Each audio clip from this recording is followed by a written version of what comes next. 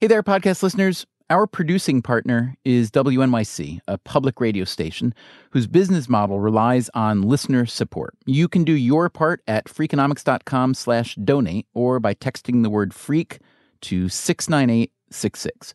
The best kind of listener support is when you become a sustaining member. That is, you make a regular monthly donation. The average member gives $7 a month. It's not too steep, is it? In return, you will get some Freakonomics Radio swag, and we'll keep you in the loop with our newsletter. Even better, a generous partner of WNYC's, the Tao Foundation, has issued a challenge. If 500 Freakonomics Radio listeners sign up by June 30th to become members at just $7 a month, the Tao Foundation will contribute an extra $25,000. Thanks for your help, and now on with the episode. I'm Drew Faust. I'm the president of Harvard University. That is a nice thing to say, isn't it? It is. Drew Gilpin Faust recently announced that in 2018 she will step down as Harvard president, so we thought it'd be a good time to replay an episode of Freakonomics Radio featuring Faust that we recorded back in August of 2015. Hope you enjoy. School's starting up, and we have undergraduate freshmen arriving tomorrow, so we're going to be back fully in the swing of things very soon. And tell me, maybe in 60 seconds or less, what you actually do in a given day. That's assuming there is a given day in your life, which there may not be.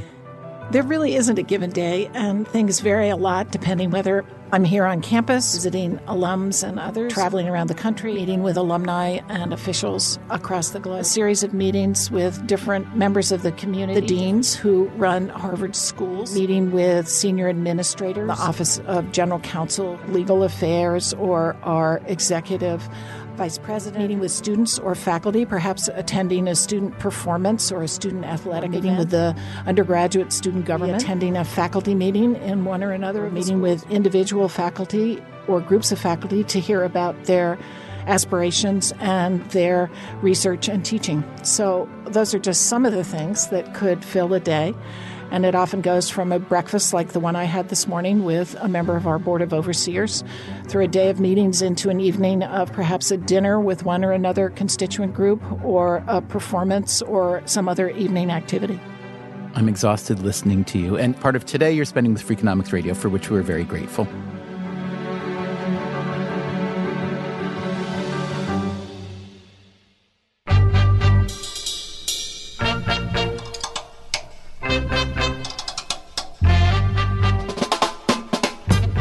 From WNYC, this is Freakonomics Radio, the podcast that explores the hidden side of everything.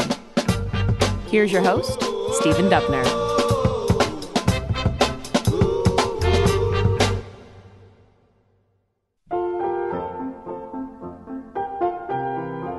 Drew Gilpin Faust was installed as the president of Harvard University in 2007. Her immediate predecessor was Derek Bok, a longtime Harvard president years earlier, who came back for 1 year as acting president after the very short and very stormy tenure of Lawrence Summers.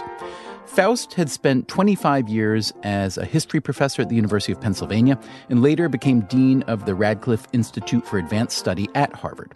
As an historian, her specialties are the Civil War and slavery. Among her books are This Republic of Suffering, Death, and the American Civil War, and Mothers of Invention, Women of the Slaveholding South in the American Civil War.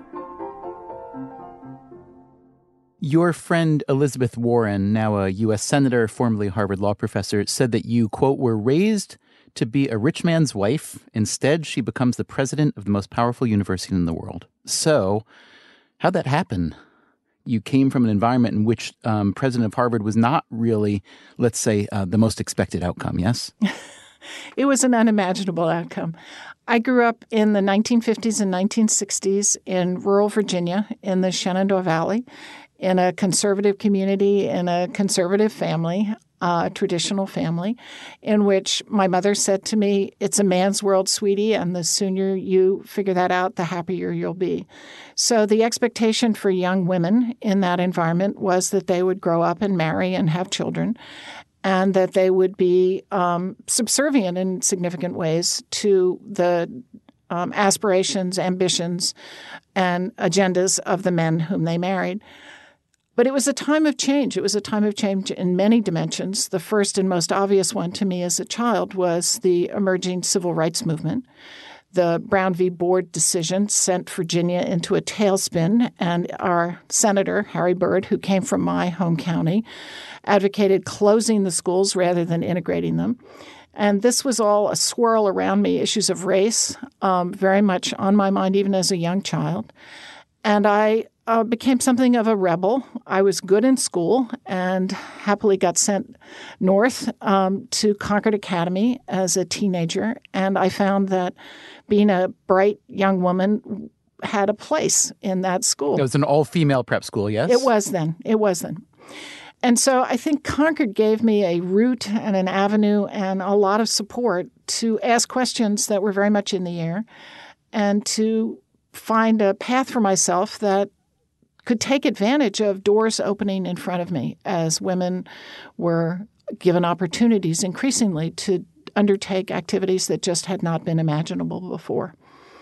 I think I should say in all of this, despite the prevailing ideology of my youth about the appropriate place for women, I had two very powerful grandmothers who sort of from behind the scenes were the force in the family, even though the men in the family officially were in charge. Those grandmothers set an example of female power for me that I think had its effects. You once said at a Harvard College Women's Leadership Awards ceremony that, quote, I'll quote you, "I think I was born a pain in the neck." Talk a bit more about that, your desire to, let's say, agitate the status quo. Well, it began with a demand for equality with my brothers. You had three brothers, yes? Three brothers. And from an early age, they were given freedoms and permissions that I wasn't. And I was required to do things like wear little lacy garments that I found objectionable. And so my first pursuit of equality was for myself in the family. And I'd do things like refuse to come to dinner because I was told I had to wear a dress, or I couldn't come in from the barn where I was taking care of my steer and not change before dinner. And so I'd throw fits about that kind of stuff. But I think early on, the disparity between what I was being taught in school and in church about the American dream and about humane justice and Christianity seemed so at odds with the position of supporting segregation that was just taken for granted in the white community that I began chafing against that and wrote a letter to Eisenhower when I was 9 years old, urging him to support integration. You don't happen to have that letter with you handy, do you? I don't have it with me. It is available. I found it in the National Archives in the early 2000s. I was astonished. I have it handy. Could I read it to you? You do? Sure. I'd love to just get your commentary on it. It's so interesting. Go ahead. My 9-year-old self. I read that you were a little bit trepidatious about going back and finding it to hoping that it squared with your memory of what it said, yes? Right. Yeah. All right, I'll read your letter that you wrote in February 1957, although it was apparently incorrectly misstated as 1956. Dear Mr. Eisenhower, I am 9 years old and I am white, but I have many feelings about segregation. Why should people feel that way because the color of their skin? If I painted my face black, I wouldn't be let in any public schools, etc. My feelings haven't changed, just the color of my skin. Long ago on Christmas Day, Jesus Christ was born. As you remember, he was born to save the world, not only white people, but black, yellow, red, and brown. Colored people aren't given a chance. They don't have a good education, says many people. Is it their fault if their fathers are so poor they must be taken out at an early age to find jobs? Only about 2% of our prep schools are for colored people. So what if their skin is black? They still have feelings, but most of all are God's people. Please, Mr. Eisenhower, please try and have schools and other things accept colored people. Sincerely, Catherine Drew Gilpin, 9 years old. Did you hear back from the president? I'm curious. I got a letter from a staff member, not from the president himself. And my parents, they hadn't known I'd written this letter. And so when this acknowledgement from the White House arrived, they were astonished and asked me what it had been about. And I told them, and they kind of rolled their eyes. But neither one of them was alive when I finally found the original of the letter in the Eisenhower Library. Oh, that's a shame. You plainly had a very pronounced sense of segregation, be it male-female, black-white, and so on. Can you just describe a little bit more the environment you grew up in? I know that you led a life of, I guess we'd call it great privilege, we'd all agree, yes, from a family of substantial means. Your parents, I understand, met at a fox hunt, which is a nice way to meet. So I'm just curious if you could describe the environment, especially racially, I guess, of your growing up and how that led to this 9-year-old girl who wrote this letter to the president. Clark County was the smallest county in Virginia, and it's on the Shenandoah River. But it's an interesting county because even though it's in the western part of the state where slavery was less installed than along the seaboard and the eastern part of Virginia, it was a kind of outpost for a lot of Tidewater families. Carters and Byrds and others, their younger sons came to that area in the 18th and 19th century. And so it had a substantial African-American population that persisted into my childhood, the era of my childhood. And so I lived in a community where I had a lot of interaction with African Americans, but it was a hierarchical interaction. They lived in a village called Millwood, which was near the farm on which we lived, and they basically, African Americans worked in a variety of roles for the white people in the neighborhood. I lived on a farm, a large farm, and my father was in the horse business, so I spent a lot of time with horses and other animals. I was in the 4-H club. I raised cattle and sheep, and I attended a school in that area, just a few miles from the house in which I lived. There's a certain conflict or complexity about the family of means idea in that, yes, my grandmother had substantial means. We lived on this large farm, but my father never made a lot of money. So there was this kind of scramble always for cash. There was a lot of land and other surround, but there was not a lot of disposable income. And he relied in a number of domains on my grandmother. For example, she paid my tuition at Concord Academy. So that made it a little more complex than simply a spigot of available resources. And so there was a sense both of wealth and also awareness of what limits there might be. I also came from a community in which I did have a lot of interactions with African Americans. It was not the same kind of upbringing as, say, I would have had I been in the northern suburb, where I think I would have been more separated from African Americans. So I had, I think, a life very much influenced by individuals who I cared a lot about from that community. Mm-hmm. And I assume that was a substantial influence in your becoming a scholar who's written about the Civil War, but also has written particularly about slavery.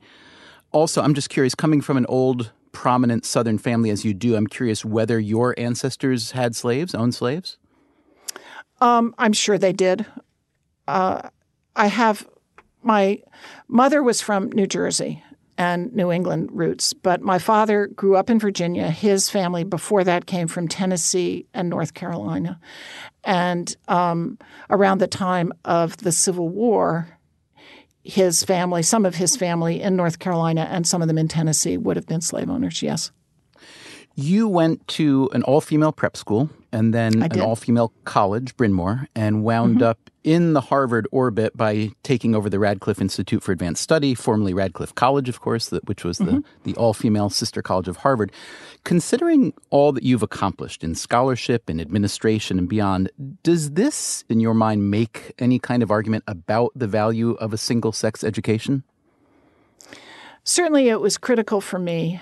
If I had been at Harvard College, Radcliffe College, as a student during the years of my college education, which was 1964 to 1968. I would not have seen powerful women professors. There were, during some of that time, 0 tenured women professors at Harvard in arts and sciences at Harvard, or 1, perhaps by the time I would have graduated. I wouldn't have been allowed in the undergraduate library until the spring of my junior year. It was reserved for men. At Bryn Mawr College, we ran the world. It was a much smaller world. It was a much less influential world. But I had many female role models, powerful women around me. I had no reason to doubt what was possible for a woman until I was cast forth on the world and began to get a more realistic view of what that world was like. So you could argue it 2 ways. You could say, while I was at Bryn Mawr, I was able to build up certain kinds of capacities and confidence that then were challenged and tested when I saw a more realistic portrait of the world as a whole. Or you could say that had I been at Harvard, I might have, or at Radcliffe, I might have had to build up those awarenesses earlier on. But on balance, I think I was lucky to have a time to become educated in an environment where I was valued in the way that women were at Bryn Mawr College. You have accomplished so very much in your life. You have 3 brothers. I'm just curious if you've ever thought what you would have accomplished or how you might have accomplished differently if you'd been born the 4th son in that family instead of the only daughter. We actually talk a lot about this as siblings and what explains our different routes in life. I think partly I was driven to do what I have to make up for being a girl. Mm-hmm. That I was not given a assumed and natural place in the hierarchy. I had to earn it. So that's one thing I often think.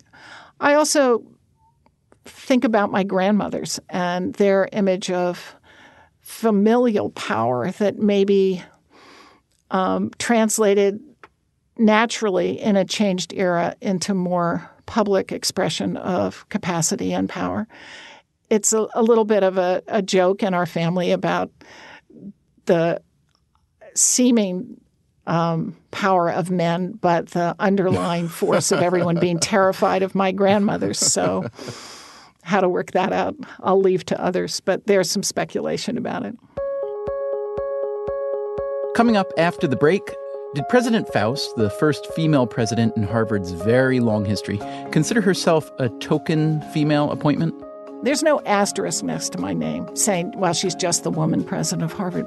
Also, why Harvard's $30+ billion endowment is kinda, sorta, maybe not as massive as it seems. So if we look at endowment per student, Yale actually has more endowment per student than Harvard. And you know who doesn't have an endowment? Freakonomics Radio. Hard to believe, but true. And our producing partner, WNYC, relies on listener support. Right now, there's a listener challenge going on. If 500 people become sustaining members of WNYC by June 30th, the Tao Foundation will kick in an extra $25,000. So please go to Freakonomics.com/donate or text the word freak to 69866. If you'd prefer, you could send a note to President Faust at Harvard. Ask her to redirect a stray billion or two of her endowment, but it might be easier to just do our thing. Freakonomics.com/donate or text the word freak to 69866. And thank you.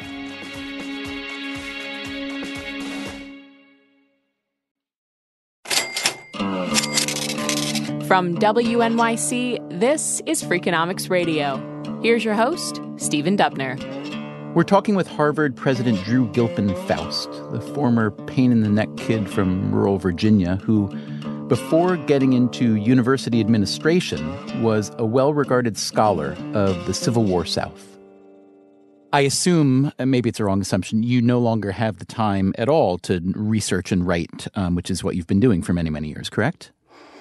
Well, I don't have time to do new archival research, which is extraordinarily time-consuming because it's something of a treasure hunt, and you have to be willing to waste a lot of time, in a sense, looking for things in order to find the ones that really matter. But I have been able at least to have some opportunity to write and think about history based on work that I've done in the past. I had a book that came out just after I became president on death in the Civil War, and it came out just as we were beginning to observe the 150th anniversary of the Civil War.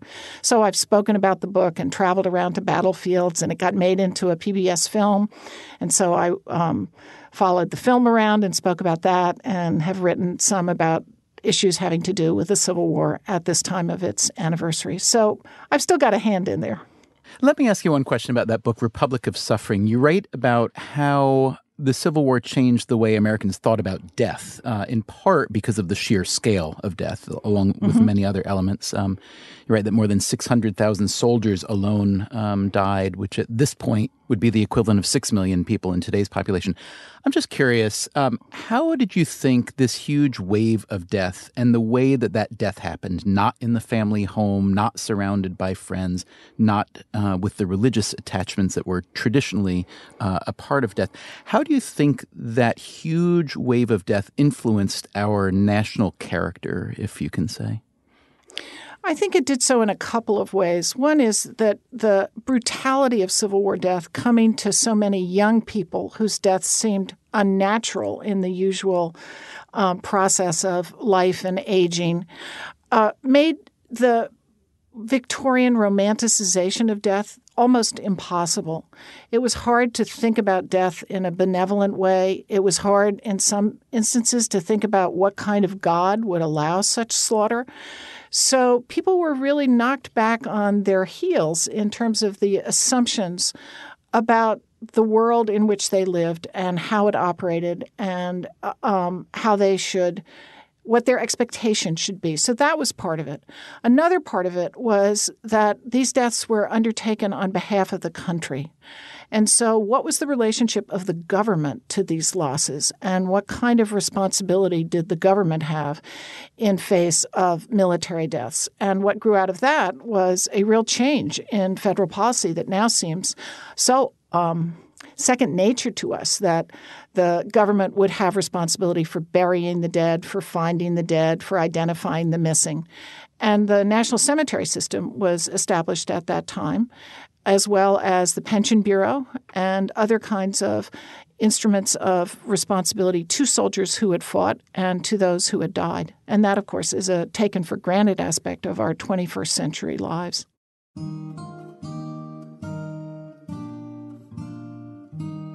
You took over the presidency of Harvard not too long after the dismissal of Larry Summers, the economist who rubbed some people very much the wrong way, evidenced by his public discussion of the difference between men and women in the sciences. Shortly after his dismissal, then, you became the first female president in Harvard's 350-plus year history.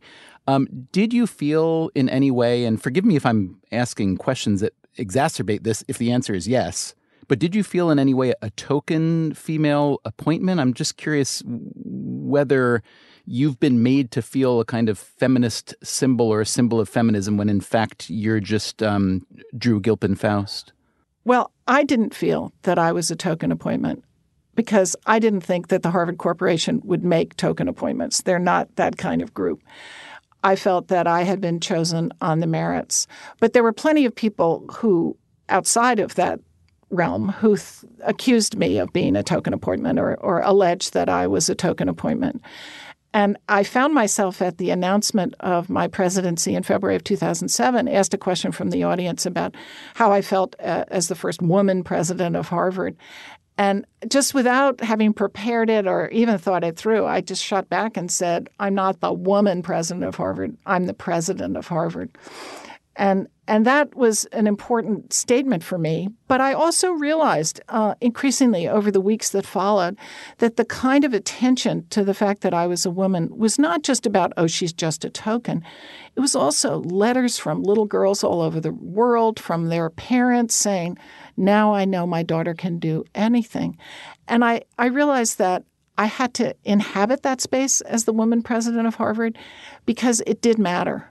And it didn't mean that I was someone who had been appointed the way somebody is given an asterisk when they hit the largest number of home runs in an extended season. There's no asterisk next to my name saying, well, she's just the woman president of Harvard. But at the same time, I am the woman president of Harvard. That sends a message, I hope, to anybody who hopes for the best and the most for young women.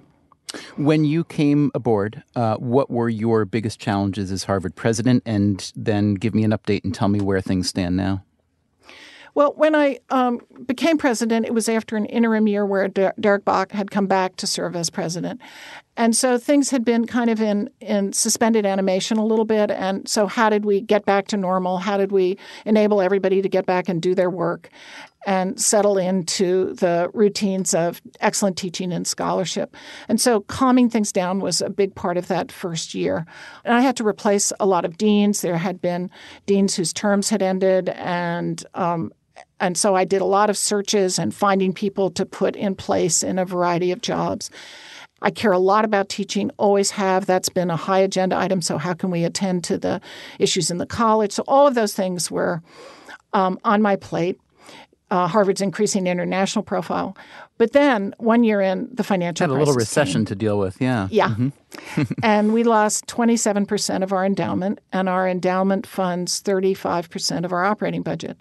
So what that created was a crisis in which we had to look hard at everything we did and ask, why do we do it that way? Do we want to keep doing it that way? And how can this be an opportunity for change and innovation in this institution to fit it for its next 375 years? And so as a result of that, it was a very difficult time. We had to make a lot of hard choices. But I also had a kind of wind at my back for change in areas varying from the governance structure of the university, which we changed for the first time since 1650, to a whole variety of ways of trying to do our work better and move Harvard forward. Mm-hmm.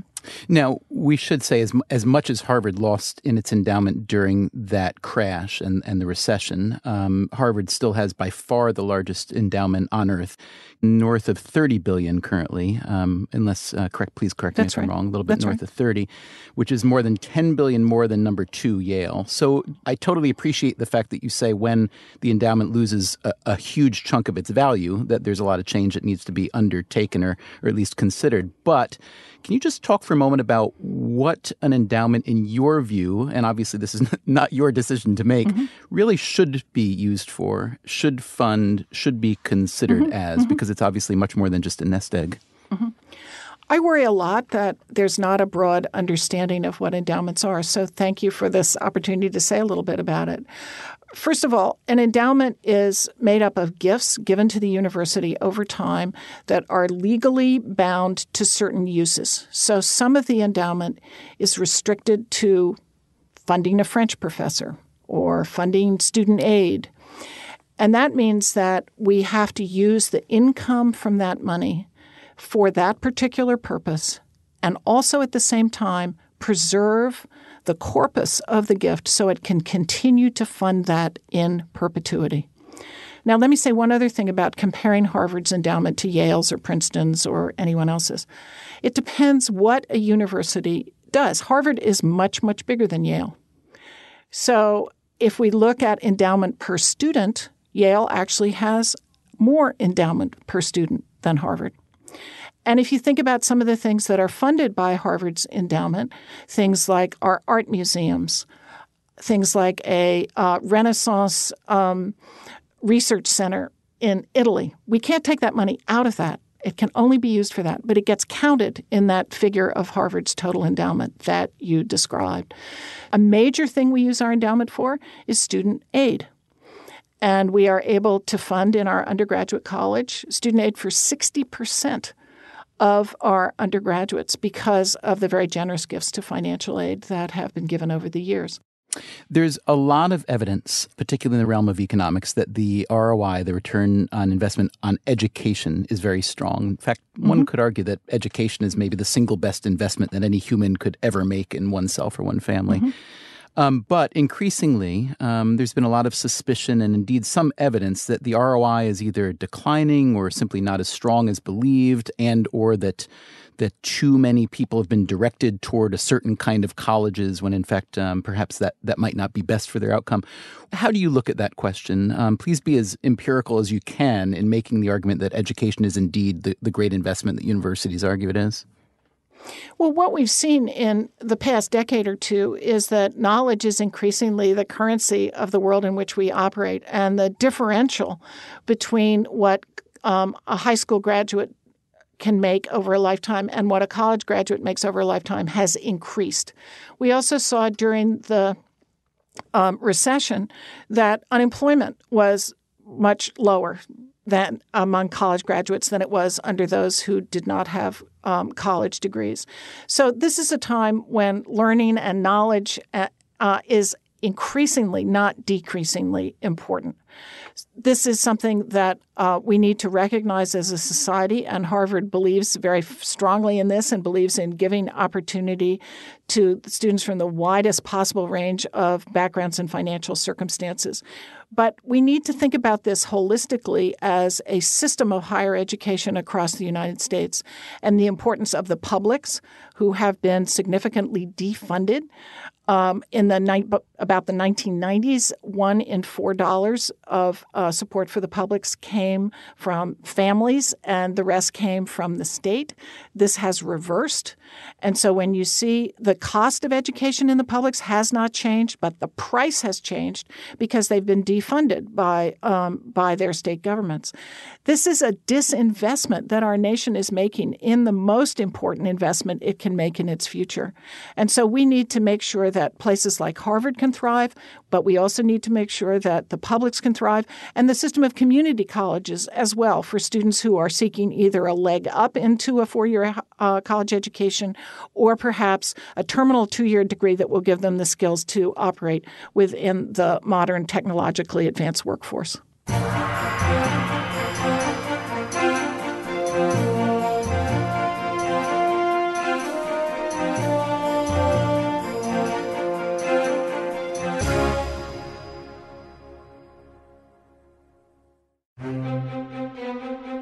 It was time now to move on to a few of our frequently asked questions, the same questions we've asked of people like Aziz Ansari. I read the internet so much, I feel like I'm on page 1,000,000 of the worst book ever, and I just won't stop reading it. For some reason, it's so addictive, but it's such a horrible book. And former Microsoft CEO Steve Ballmer. I am afraid, basically, of falling down, and I have been ever since I was a kid. I still go down the hill sideways sometimes. So let me ask you this, President Faust. What would you consider the single best investment you've ever made? It might be financial, emotional, educational, whatever, in getting to where you are today. And getting to where you are today, I mean, not necessarily as just a professional, but as a human. I would say definitely my education. Going to Concord Academy was life-changing for me, put me in a different environment, and gave me aspirations and possibilities that had not been available before. What is your strategy for when you need to bring a bottle of wine to someone's house for dinner? How much do you spend on it, and or do you regift? I don't think it through that coherently. I guess I go and find a bottle of wine and grab it and go. What do you spend, $20 roughly, 50? Maybe more, 40, 50. I often actually, in recent times, there is a vineyard in California called Faust. And I have a good time giving people bottles of Faust. So you can look up what a bottle of Faust costs these days, and that'll answer your question. I did look it up. A bottle of 2012 Faust Napa Valley Cabernet Sauvignon goes for around $45. What is the one story about you that your family always tells? Well, they don't tell it in front of me, so I don't know. What is something, President Faust, that you believed for a long time to be true and then decided that you had either been wrong or otherwise somehow changed your mind? Wow. I don't know how to answer that. I mean, is there any either political or economic or educational issue or even dogma that you really subscribe to, then came to think, you know what? Maybe it was something that over time, I don't mean it needs to be a road to Damascus conversion moment, but something that you really reversed field. Or you may just be an extraordinarily intellectually consistent person. No, I doubt that's the case. I think I'm a person who doesn't look back a lot. I'm always looking forward. And so I don't identify and say, whoops, I've changed my mind there. But I need to think about this because I don't want to come to see myself as somebody who never can change. So you've asked an important question that I will ponder, but I can't think of an answer. It's a deal. Okay. And if you had a time machine, when would you travel to and why, and what would you want to do there? I would like to go to the period that I've written about and see, did I get it right? Did I get it wrong? Partly because one of my approaches to history has been very much through the lens of anthropology, of trying to understand the culture and the broader set, not just to chronicle events, but to really understand how people saw their world. And so if I could time travel to the early 19th century or to the Civil War era, I'd get a sense of whether I'd gotten it right, and that would be intriguing to me. And I know you've written that history is inherently tricky in that we rely so often now and then on individual stories, and yet individual stories can be nothing more than anecdotes that might be anomalous. So the job of a historian is to square those stories with the aggregate. I'm curious how you would apply that to the modern world these days. You know, you're one person, I'm one person, everybody listening here is one person with our own sets of opinions and perhaps biases and so on. And yet we need to kind of think through our own prism, but toward the greater population. Do you think that problem that you identified as an historian is a big problem in kind of public civic life today, and why there's so much That's such unhealthy an intriguing discourse? question. That's such an intriguing question, which suggests its own answer, I believe. Part of why I love history is it takes us outside ourselves and at its best enables us to look through other people's eyes. And that enables us to understand what's contingent about our choices and our existence. And we need to do that in our own time as well. We need to bridge beyond ourselves and take advantage of stories to serve as a road to other people, as a pathway to being able to look at the world through their eyes and understand where they're coming from, why they might differ with us on matters of policy or practice, and have the stories empower us to be more than simply locked within our own selves. So that seems to me an important part of what stories can do for us now. Thank you very much for your time. I so enjoyed speaking with you, and congratulations on all you've done. Okay, be well. Thank you so much.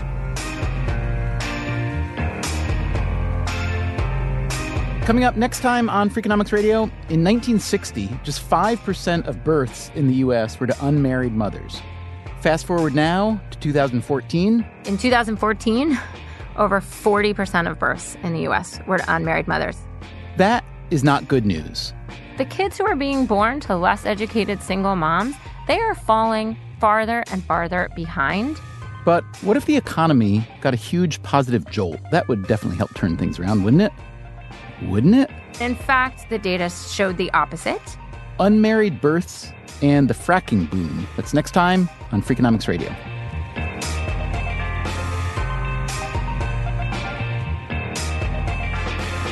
Freakonomics Radio is produced by WNYC Studios and Dubner Productions. This episode was produced by Irva Gunja with help from Matt Fidler and Cameron Drews.